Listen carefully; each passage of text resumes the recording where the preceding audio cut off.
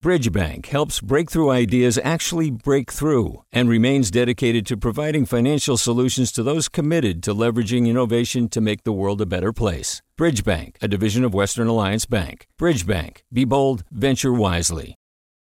Hey, it's Avery Trufelman, host of Articles of Interest, and I've got to say, I've been a fan of KQED ever since I was a little kid, and I would come out to San Francisco to visit my grandma. It was just what we'd always turn on every time we got in the car, every time we were making dinner and turning on the radio. It was always KQED.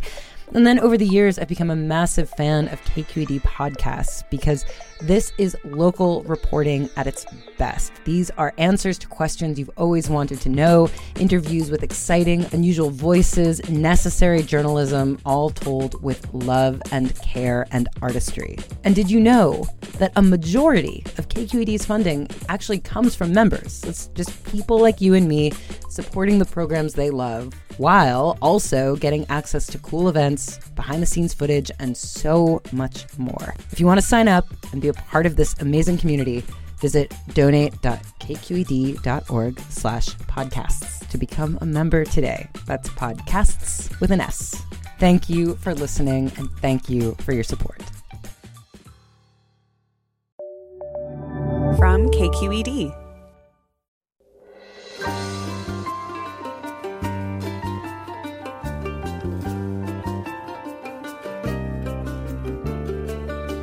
From KQED Public Radio in San Francisco, I'm Mina Kim. Coming up on Forum, Democratic strategist and former Obama campaign manager David Plouffe is credited as the architect of President Obama's historic victories.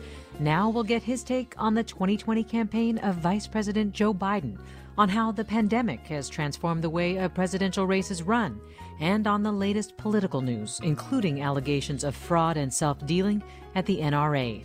David Plouffe's new book is A Citizen's Guide to Beating Donald Trump. He joins us after this news.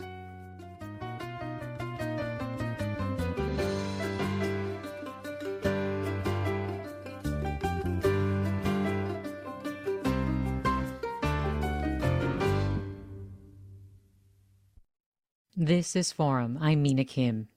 A Politico headline this week reads, Trump's campaign knocks on 1 million doors a week, Biden's knocks on 0. In other words, with 3 months to Election Day, the Democratic nominee has decided for now to forego a fundamental political tool in the face of COVID-19, door-to-door canvassing.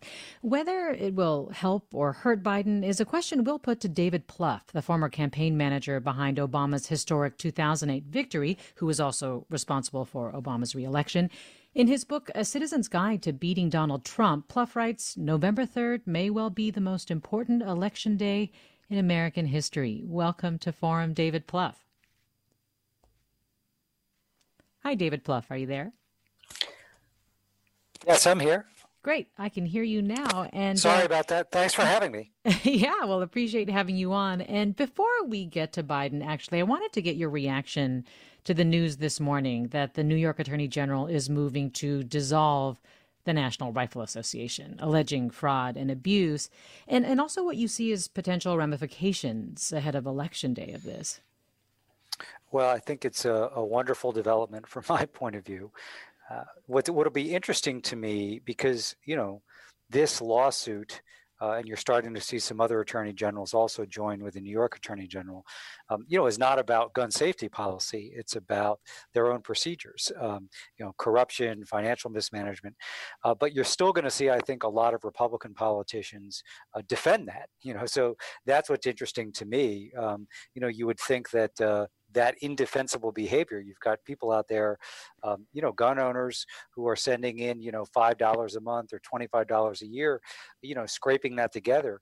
And yet it's clearly being mismanaged as the leadership there, engages in self-dealing and all sorts of corruption. So that'll be fascinating. I'm sure that Trump and some Republican Senate candidates will try and conflate this and say, this is just a backdoor way that they're coming after the NRA. And so nothing short of the Second Amendment's on the ballot. I don't think that will be effective, but I think Democratic candidates are going to have to be mindful of that and do research and understand if that's moving voters or not.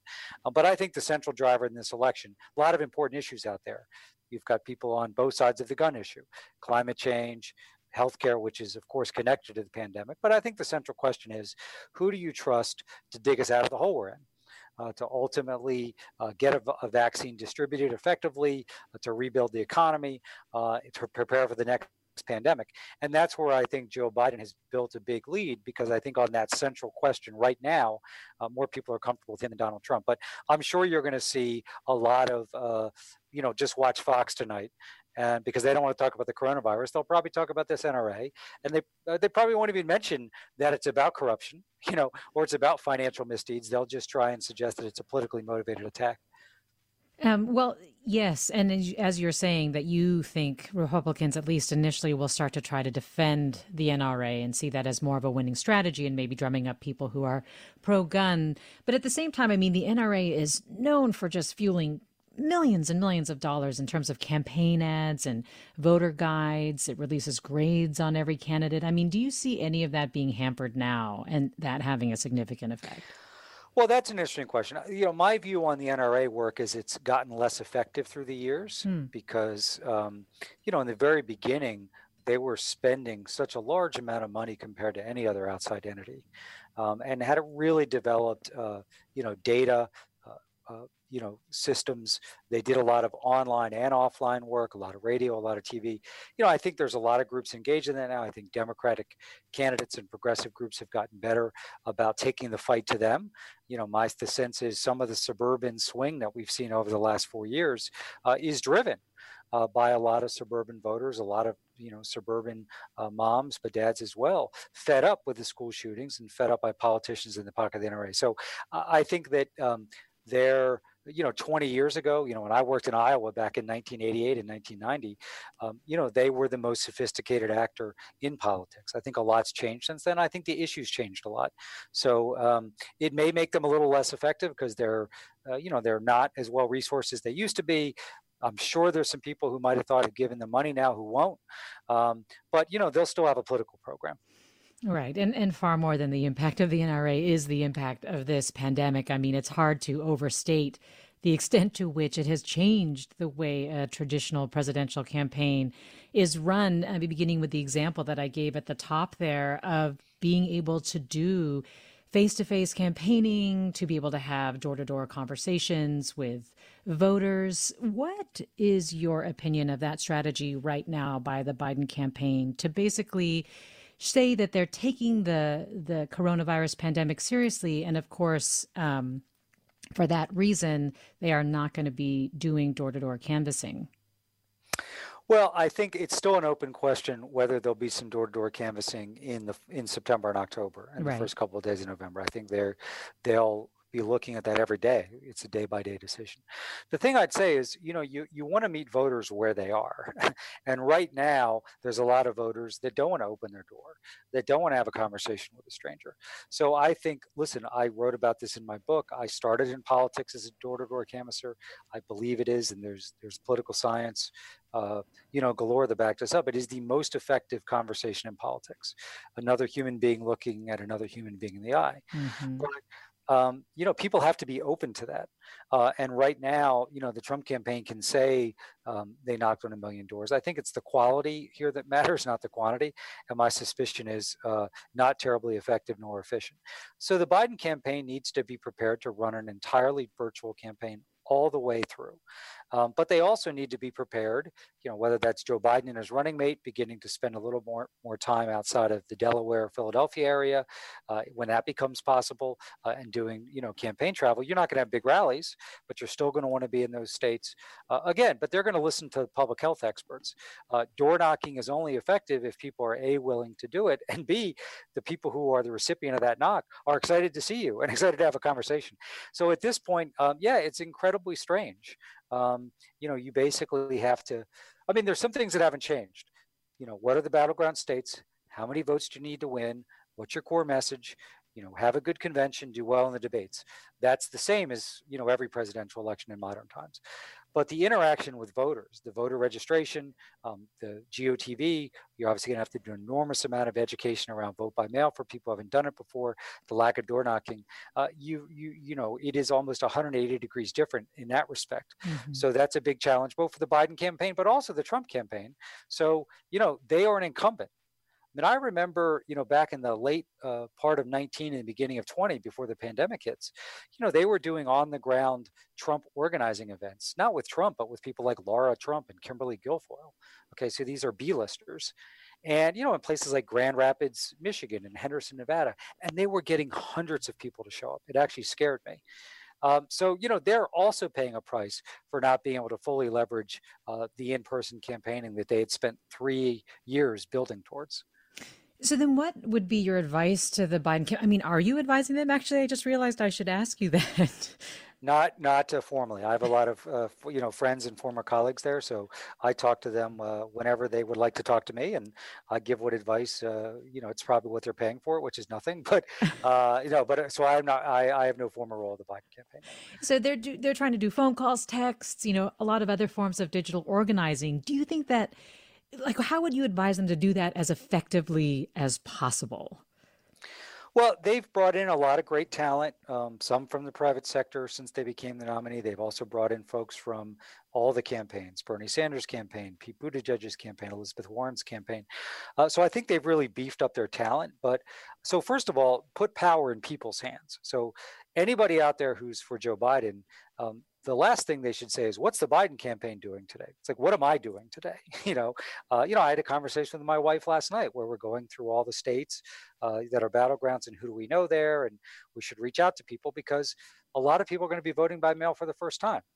So you got to reach out to your own friends, your own family members, and make sure they ask for the ballot if they have to request it. Do they understand the rules? Some states require postage, some don't. Some states require the ballot to be postmarked by Election Day. Others require it to be in. In California, you have to sign the envelope.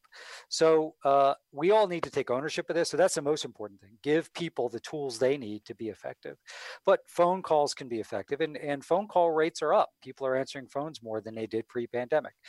Being on social media, sharing information, fighting back against Trump lies, creating your own content, a video or a piece of writing or your child's poster about the election.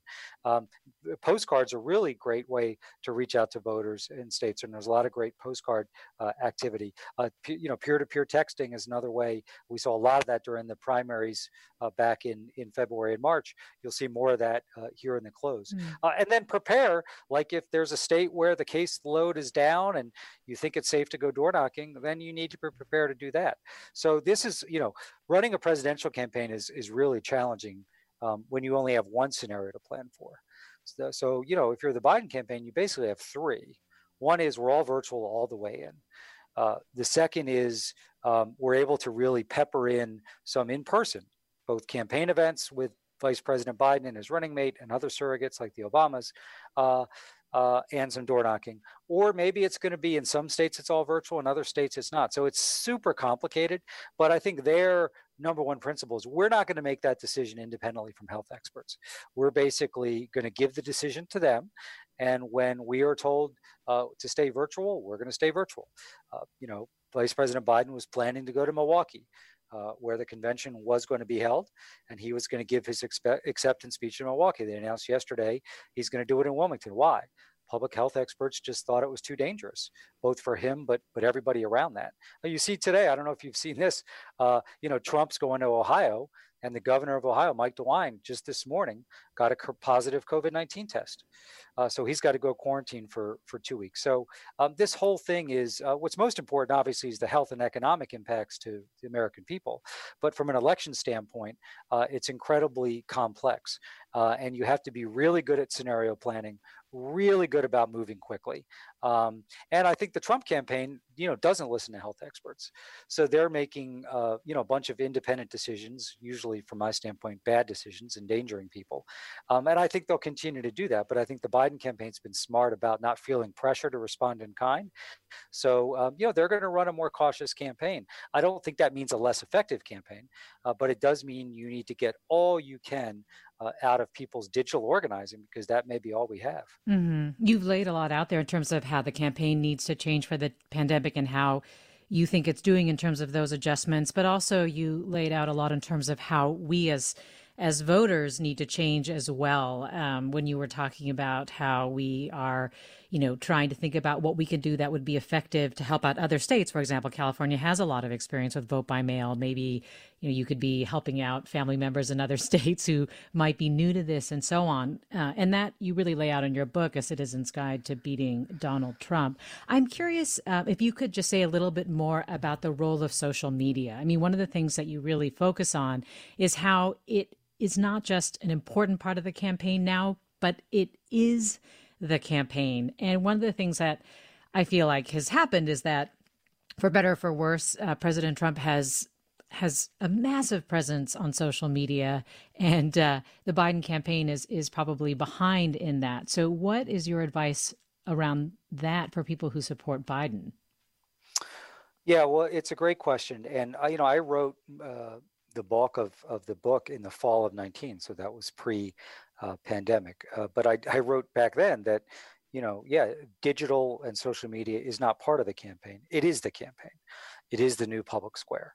And, I wrote in the book that I understand a lot of people hesitate. Maybe they were on social media and they got off because they didn't like the toxicity. If you want to be in this campaign, you got to be where the action is. And the action is on Facebook and Instagram and Twitter and Snapchat and YouTube. You just have to be there. And if you want to get off after the election, that's your decision. But you need to be in the fight. So first of all, yes, Biden, has a lot fewer Twitter followers, really trails Trump in terms of Facebook and Instagram engagement, even on Snapchat. So they're making progress there. Trump's had 5 to 6 years to build that up. So I think what Biden needs, he's never going to catch Trump. So that means all of us. Now, you might see Barack Obama, usually at least once a week, on Facebook and Twitter and Instagram, I think, we'll just repost something Joe Biden or his campaign put out. We need to see more people with big following do that, right? That's one way to get reach. You don't necessarily have to get the same audience that Trump has if you can kind of put it together with folks. But then we all come in. So for us, yes, if you're in California and you have relatives or family members or friends that and by the way, this would go for anybody who's also for Trump, right? But I'm going to talk from a Biden standpoint. You've got a sister in Florida, as I happen to have. You have an old college roommate, in Wisconsin. Your aunt lives in Pennsylvania. You need to be talking to them now. Have you requested your absentee ballot? Do you know how to fill it in? The day they get their ballot, be in touch with them. Say, fill it out. Do you know the rules? Let's go over the rules. And by the way, some of your acquaintances will get annoyed with you, but that's okay. Like, just be on people. And then you need to be in the content game. And what do I mean by content? If you see Joe Biden has a good advertisement, I tweeted out his latest advertisement in Florida last night, which I thought was really great, aimed at senior citizens, where he's doing particularly well right now. If you see an interview clip from Biden, if you see a meme, if you see, an op-ed article you like, post that. And if you see something Trump saying that is a lie, even though your Aunt Ivanka and Uncle Jared will never believe it's a lie, you should say that's just not true. Here's the fact. So, you got to be in the game. I think the biggest piece of this is making people more excited about Joe Biden. So I think a lot of us, when we think about our social media activity as it relates to politics, those of us who are progressives, we spend 90% of the time, if not more, on just outrage at Trump. And it's easy to do because 5 times a day, there's something that, you just can't believe he's doing or saying. But the biggest picture here that needs to be filled in is, who is Joe Biden? What's he going to do? What are his healthcare plans? Let's make sure people understand the VP and, the talent they're going to bring to the country. All that's critical. So yes, that is the campaign. The campaign is on your iPad. It's on your phone. It's on your computer. And that's where you need to engage. So then what do you think of people who say that Biden's best campaign ad so far is President Trump in the Axios interview saying it is what it is with regard to the U.S. death rate? Well, there's no doubt. Listen, Trump has started to do more interviews. So, you might recall a couple of weeks ago, there was a change in his campaign leadership. So I don't know if this is coming out of that, which is, we need to put Trump out there more. Let Trump be Trump. I mean, he's hurting his cause. Back in 1980, when Ronald Reagan beat Jimmy Carter, there was a view of those involved in both campaigns that at some point people just started to tune out Carter. They had made their decision that if Reagan, kind of crossed some low bar, they were going to vote against Carter. I think you have voters who've both tuned Trump out, but for those that are still interested, he's harming himself. So yeah, you got to understand when your opponent's doing damage, that's a great thing.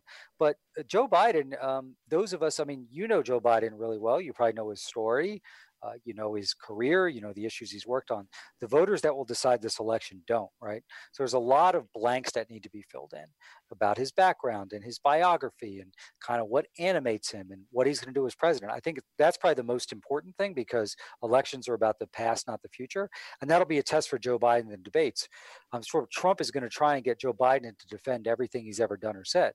And if Joe Biden spends, you know, too much time in that debate defending some vote from 1986, as opposed to telling people what he's going to do for them in 2026, he's making a mistake. But yeah, Trump right now is helping Biden. There's no question about that. I mean, Trump, that Axios interview, I'm sure 100 years from now, if we're still all around the planet, will be studied as just it was a catastrophic failure, as was the Chris Wallace interview that preceded it. Even in his Fox interview, the one you're talking about, it actually, where he said, "It is what it is," was on Fox. Okay. So he had a terrible interview on Fox yesterday, which is kind of his happy place. So he's not helping himself.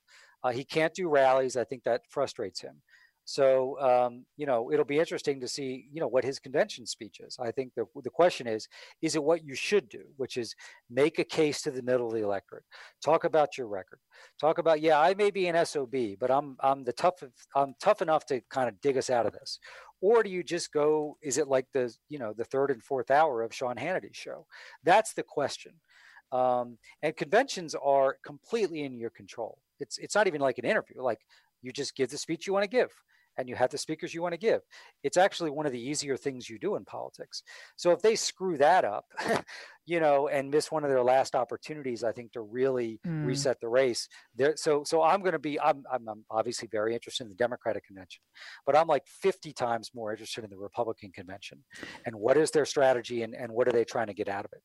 Well, if he said it again on Fox, then I think that was really problematic. I know he did say also on Fox something that finally social media companies are challenging and punishing him for, which is false statements about children related to COVID-19. And we're seeing, you know, Twitter saying that he had to take things down before they could allow him to tweet again, and Facebook also telling him to Facebook also removing those kinds of posts. But I want to invite our listeners to join this conversation. We're talking with Democratic strategist David Plouffe about Joe Biden's 2020 campaign. He was the former campaign manager for Barack Obama's 2008 presidential campaign. His book is A Citizen's Guide to Beating Donald Trump. And if you have questions or comments, give us a call, 866-733-6786. Again, 866-733-6786. You can also get in touch on Twitter, on Facebook, email us at forum@kqed.org. Bill asks, do you think Biden erred in disclosing so early he'd choose a woman for vice president? No, I thought that was a great moment. I mean, I think at that stage of the race, Biden was starting to emerge as the front runner. David Plouffe? Yes. Sorry, I think you might have gone out just a touch there. Yeah. No, I thought it was a great moment in the campaign. So I will say this, I've gone through this process before, so it's really arduous to identify the first group of 24 people you're interested in, and all the vetting and all the conversations. So first of all, you know, he really defined it to women, which I think, listen, that's clearly where his heart was. And I thought that was great, because he didn't dodge that question at all. He just answered it. And clearly that's where he wanted to go anyway. So why dodge? Just state clearly that's what you're going to do. And, you know, I think I will say this. I know a lot of your listeners are interested in who he's going to pick as it relates to the campaign. But this is going to be 90 to 95% for Joe Biden, a choice about the White House, not about the campaign trail. You know, history shows that the VP just does not make a big difference in the campaign. Wow. Well, we'll talk more about that after the break. Again, we're talking with David Plouffe, Democratic strategist, about election 2020. Stay with us with more of your questions and comments coming up. I'm Mina Kim. This is Forum.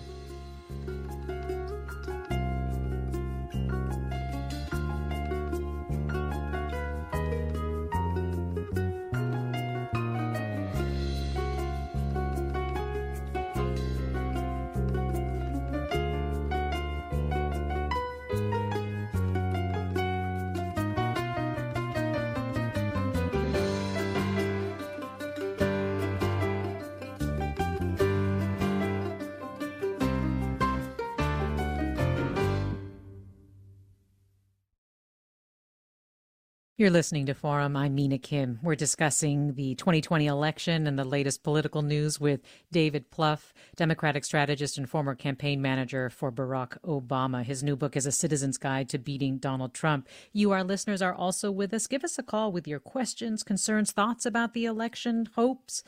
866-733-6786 is the number to call. Again, 866-733-6786. You can get in touch on Twitter and Facebook at KQED Forum or email your questions to forum@kqed.org. Just before the break, David Plouffe, we were talking about Biden's decision on a VP. And you were saying it just really isn't that important. I mean, you were, of course, part of the decision to make Biden Obama's running mate. So okay, maybe it's not like the end-all, be-all, but what do you think Biden needs in a VP this time around? I mean, yeah, right. It's critical for governing, given what Joe Biden will inherit if he wins. Climate change, needing to rally the world to fight climate change and disease and future pandemics, and given distribution his age, of effects. Right, and so. Right. So this job was once referred to, the vice presidency, as a warm bucket of spit. It's not that anymore. It's somebody that you need to trust to engage on the world stage for you, to give important duties as it relates to negotiating with Congress. You give them special projects. Joe Biden was given by Barack Obama the job of executing the Recovery Act day-to-day. So it's incredibly important. And to your point, if something would happen to Joe Biden, that's the threshold. Could this person take over in day one and be a great president? So it couldn't be more important for after November 3rd. Just in the campaign, history shows that it's really about the two people at the top of the ticket. And if you make a mistake, as McCain did with Sarah Palin, George H.W. Bush won the race, but he made a mistake with Dan Quayle. It can hurt you. So for Biden, he just has to pick somebody that everybody, whether it's somebody who's working 40 hours a week for him as a volunteer or a swing voter, says, you know what, that person could be president. Then he's hit that threshold. Then from the campaign, the most important thing is this somebody who can handle Mike Pence in the debate?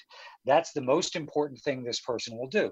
They'll give a convention speech, and that's important, but speeches are much easier than debates because, you're kind of shooting free throws as opposed to being in a boxing ring. And so you don't want someone who will energize the base and help raise money and all that, but all of the candidates would probably do that. So this is about, Joe Biden will say, when I have one of my worst days as president, who do I want down the hall as my VP? And I think that will drive the decision. And Biden is a very instinctual human being. The feel, the chemistry, the trust with is going to be the most important thing. I think that'll be more important than resume. Will be that feel. Is this somebody that I can get along with? Not that they will not challenge me, but somebody that I will enjoy being with for 4 or 8 years, and I will get value out of. So I think most of the news coverage is about what it means to the campaign, when I think most of the decision, even Donald Trump, okay, he of all people, picked Pence more because it sent a signal he'd be serious about governing and knew if he won, he'd have to have somebody who knew what the hell they were doing. George W. Bush picked Dick Cheney. That clearly wasn't about the campaign first and foremost. So I think it really is. And when we picked Joe Biden, one of the main drivers there, and it's another reason why Barack Obama really pressed Hillary Clinton to become his Secretary of State, was given the recession that he was inheriting, he knew he was going to have to spend even more time at home than abroad. And so he needed a vice president and a secretary of state that could handle big books of business on the global stage. So that also might be a factor for Joe Biden, because he's going to have a lot to deal with here at home. And his ability to probably put as much time into foreign policy as he likes is going to be a little bit challenged in the first couple of years. So who do you think he should pick? It's going to sound like a dodge. It's not. This is his decision. What I think doesn't matter. Listen, I was a very close advisor to Barack Obama, even when he ran for the U.S. Senate. David Axelrod, my partner was as well. It was probably the time in our journey with Barack Obama that he was least interested in what we had to say. And he was pretty clear about that. Say, I'm happy to listen to you guys, but this is my decision. I have to live with this. No. I'm going to be expecting like big things out of this person. So the only person who can answer that question is Joe Biden. I don't think he will. The only mistake would be to take a flyer on somebody who people are like, I'm not sure if that person's ready to be president. So I think of the final list as it's reported, I don't think anybody would be at risk there. But that would be no surprises here. I would play it relatively safe. Well, let me go to Jessica in San Francisco. Hi, Jessica. Hi, good afternoon. Good morning. I'm very interested in hearing Mr. Pluff's views on why Joe Biden should actually engage in any debates with President Trump. Trump seems to have everything to gain, and Biden seems to have everything to lose by doing so. And thank you very much. Yeah, Jessica, thanks. Should Biden debate Trump? Well, Jessica, it's a good question. So I guess others may have different views. My approach to politics was, particularly when you're doing well, you got to press even harder. Like you just don't want to assume anything. So Joe Biden has a lead right now, but we've never had an election in a pandemic. We don't know how many votes won't count on election day because people mistakenly filled out their absentee ballots. I think this race will close and will get closer. So in track and field, there's an expression, you just got to run through the tape. Joe Biden has to run through the tape and there's no shortcuts here. Secondly, because of the campaign Trump's running against Biden, which at its core is he's senile, he's not up to this, he'll be a disaster because he's too old and mentally unfit. He's got to debate because honestly now, if Joe Biden just shows up on the stage and puts some sentences together, it'll be better than what Trump is suggesting he'll do. And I think he'll do much better than that. I think there's a chance Joe Biden could do really well in these debates. I also think, these are really unique times. We have, racial unrest. We have a health care pandemic. We have an economy that's on the verge of depression, but certainly will be in serious recession. We only have a few years left to bend the curve on climate change. I think the American people deserve to hear from both of these people because one of them is going to hopefully solve a lot of those problems for us, at least get us a lot of the way there. So I think he has to debate. I think if Joe Biden didn't debate and look like I'm in the lead, I'm going to play it safe. I think some of the questions that are being raised, listen, I've seen research, meaning focus groups with swing voters in some battleground states. They see this stuff in their Facebook, feeds from their family members to the last discussion we had in the previous segment. And people say, I worry about that. I wonder about that. So I think he's got to show up. I think he's got to be strong. I will tell you this, I helped prepare Joe Biden, along with a great team of folks for both his debate against Sarah Palin and Paul Ryan. Both of those were tough debates, and Joe Biden did really well in both of them. So he's shown the ability in a one-on-one debate with a Republican to be quite strong. I think some of the primary debates, he struggled with, the big candidate field. Yes. For a while, he was the front runner, so he was getting attacked. So he's got to debate. Doesn't mean he's going to be flawless. I think all of us who want him to win should know that you never are flawless in a debate. But let's look at the upside here, which is if he has a good first debate, given all the things Trump has said, he might cement this race. So to me, the most important day left in the campaign is that first debate at the end of September. Well, let me go next to Lori in Davis. Hi, Lori. Hey, yeah, thanks so much. I love these political conversations. At any rate, my question is, I am swamped with emails every day asking for funds for different candidates and different causes, and I'm a little overwhelmed. I try to give something, but it's overwhelming. I'm wondering, is there any place we could get statistics about which candidate is needing the money more, where it might make the most difference, or do I just give the bulk of my funds to overarching organizations like the DNC or DCCC and figure they know the stats and know where to give the money? Lori, thanks. Lori, that's a great question. I get bombarded by those as well.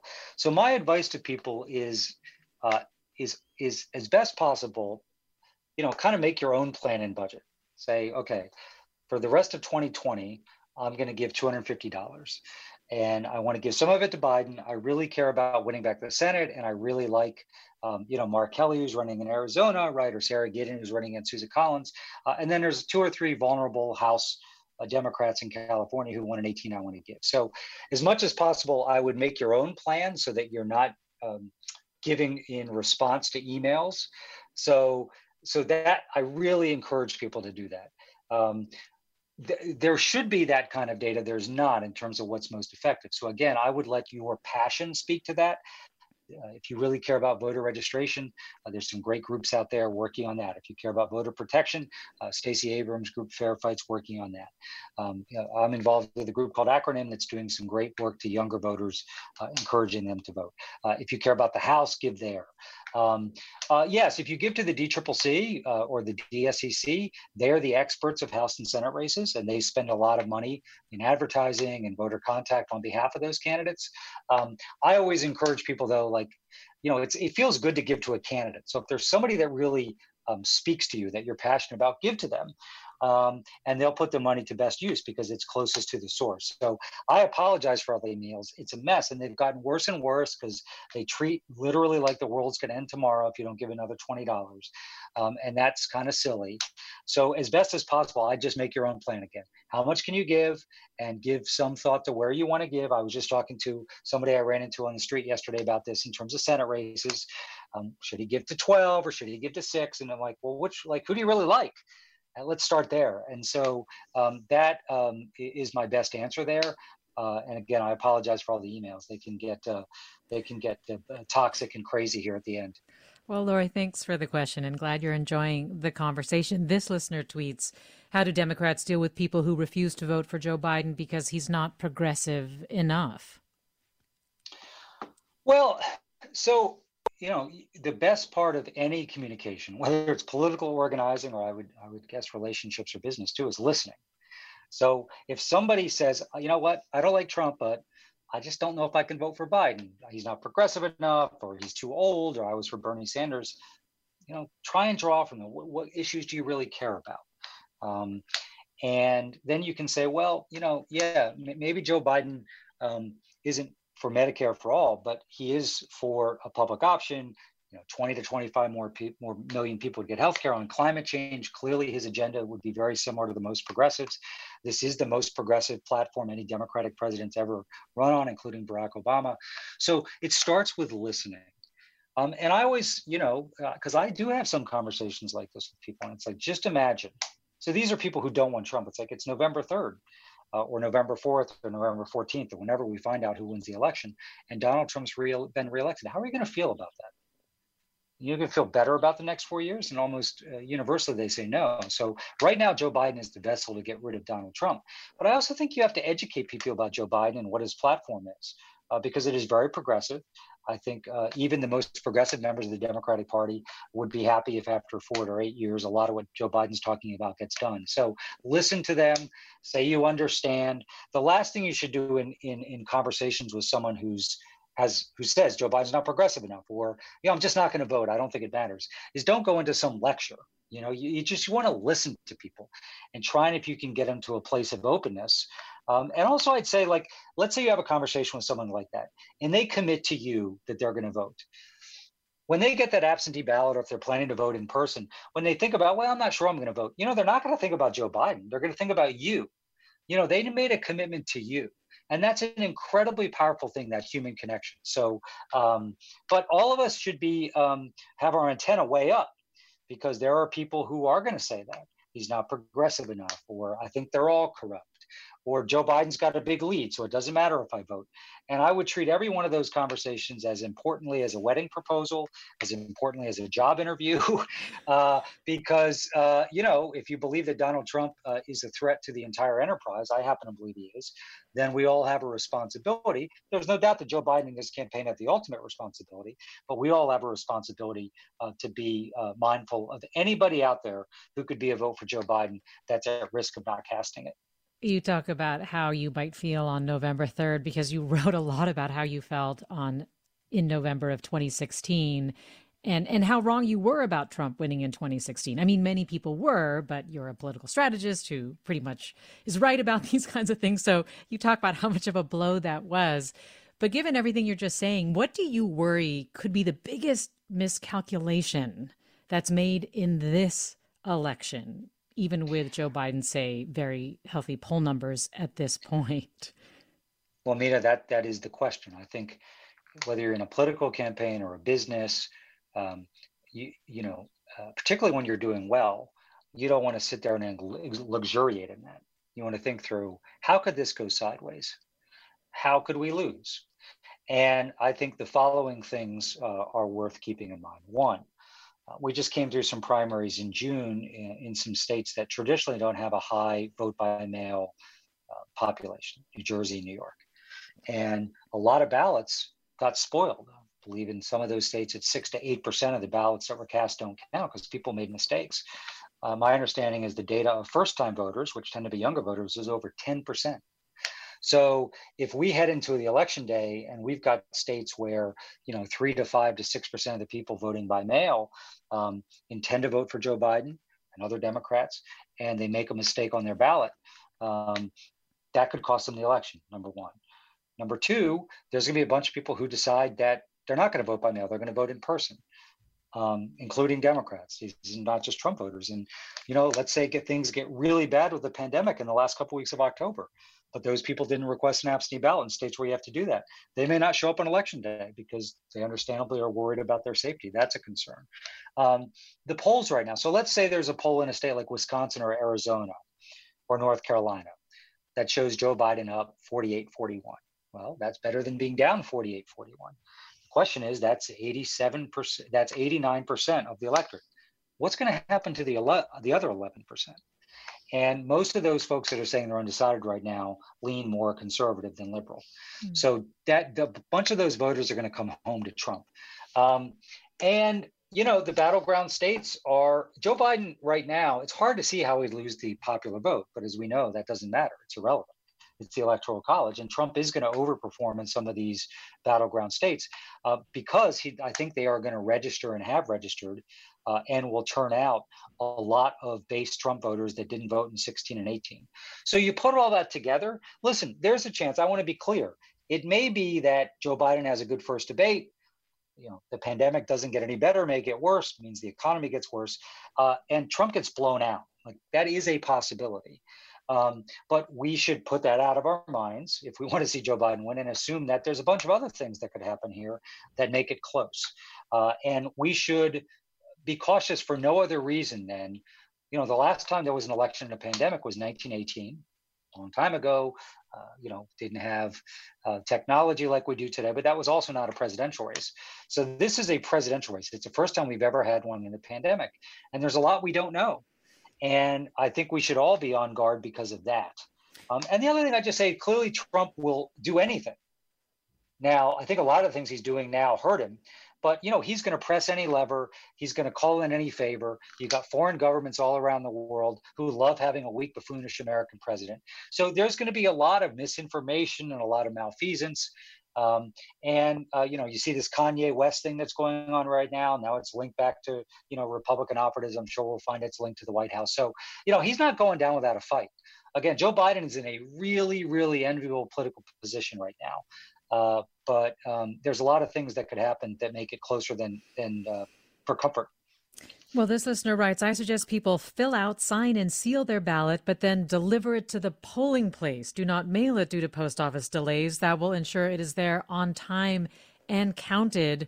Will it ensure that it's there on time and counted? I know that there have been some efforts by Trump surrogates to suggest that delivering it that day, or if it's postmarked but not received on that day, that it could be a sign of voter fraud.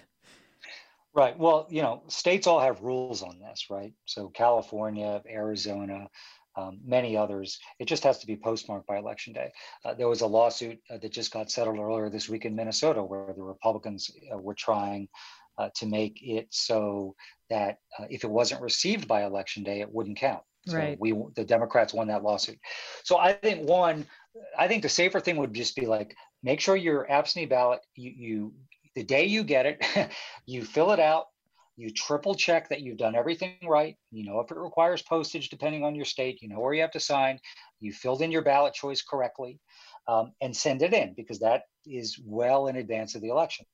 If it's November October 31st or November 1st and you haven't done it, then it may make sense to take it in.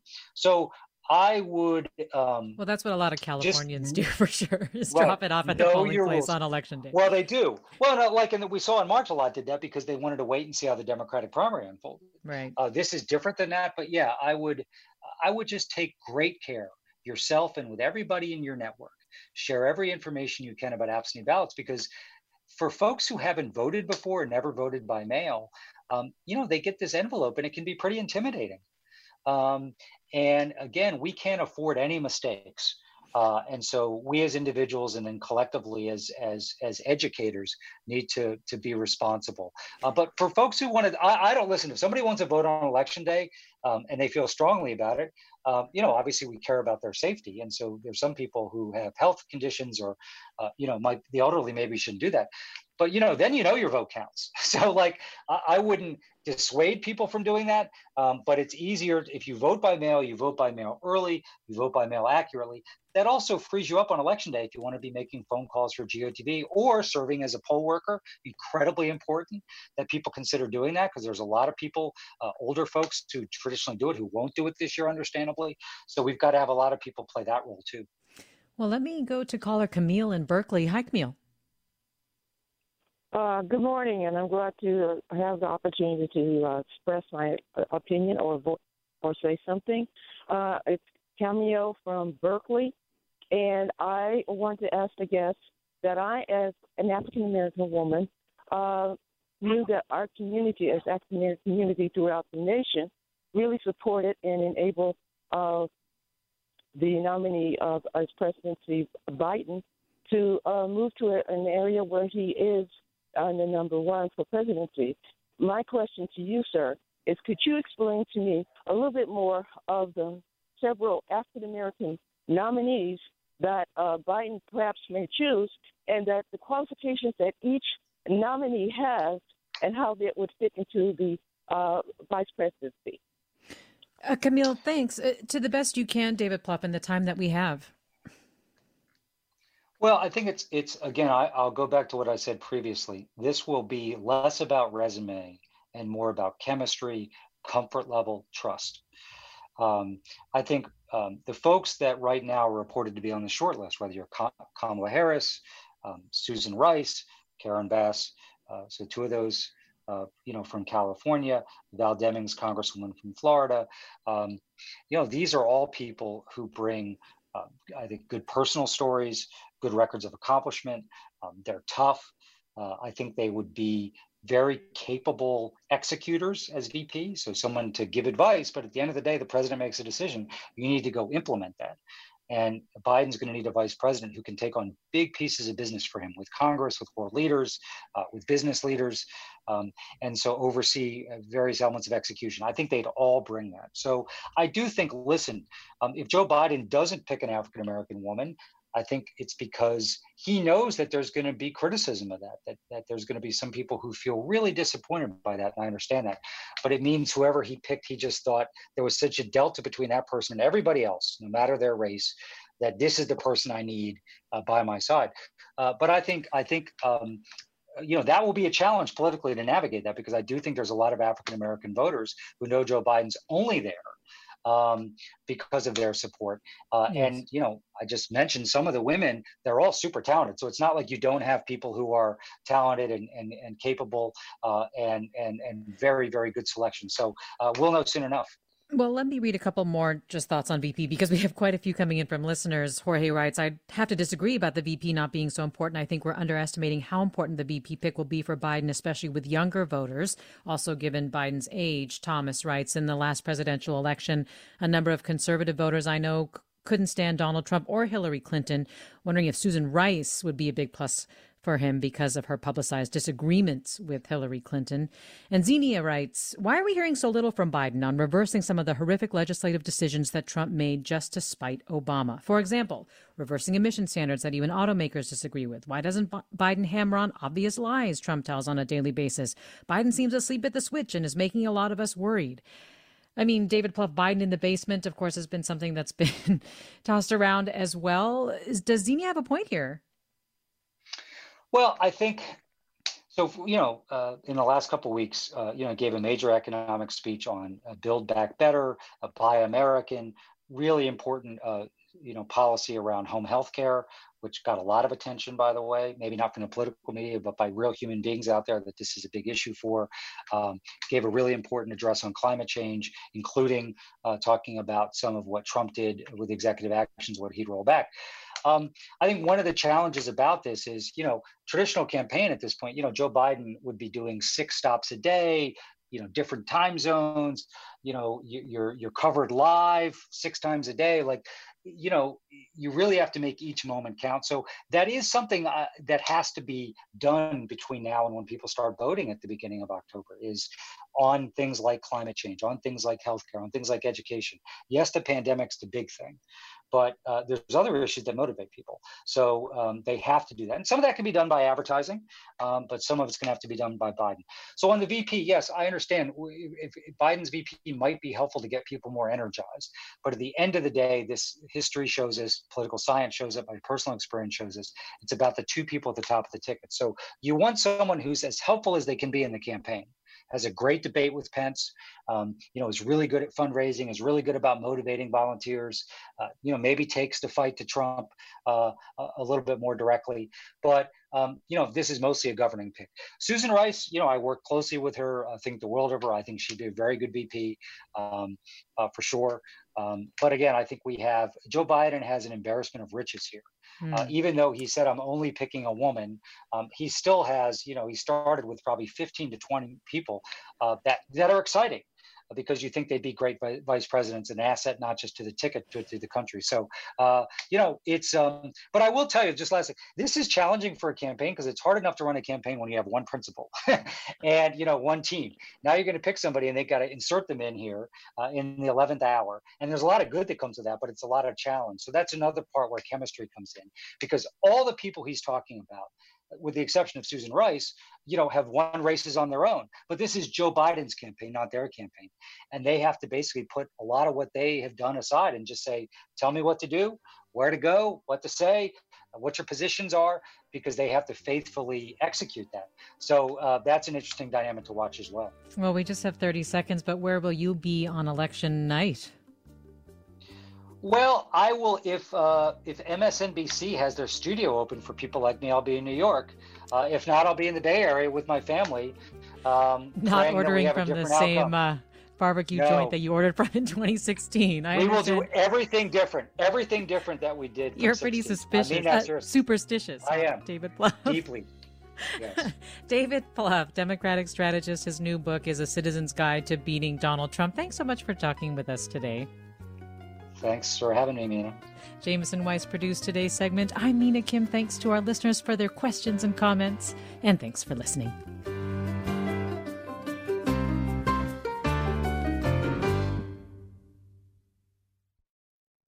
Funds for the production of Forum are provided by the members of KQED Public Radio and the Germanicos Foundation and the Generosity Foundation.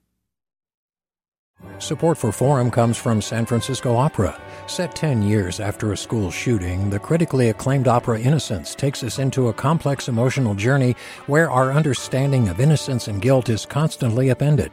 Kaya Sariaho's ethereal score collapses the past into the present as a community of survivors grapple with how to move forward. Don't miss the highly anticipated American premiere of Innocence, June 1st through 21st. Learn more at sfopera.com. We've all got those parts of our house where the internet just won't go. Well, if you had wall-to-wall Wi-Fi from Xfinity, you could worry less about dead spots. Because with wall-to-wall Wi-Fi from Xfinity, you get fast speeds, reliable connection in every room, and power for all of your devices, even when everyone's online. That's wall-to-wall Wi-Fi only with Xfinity. Restrictions apply, not available in all areas. Actual speeds vary. All over the country, we need to improve reading in Wisconsin. Schools are changing the way they teach reading. I'm calling for a renewed focus on literacy. We have gotten this wrong in New York and all across the nation. And it's happening because of a podcast. I think your podcast has changed my life. And I'm going to share this podcast with everyone I meet. Sold a Story investigates how teaching kids to read went wrong. New episodes of Sold a Story are available now.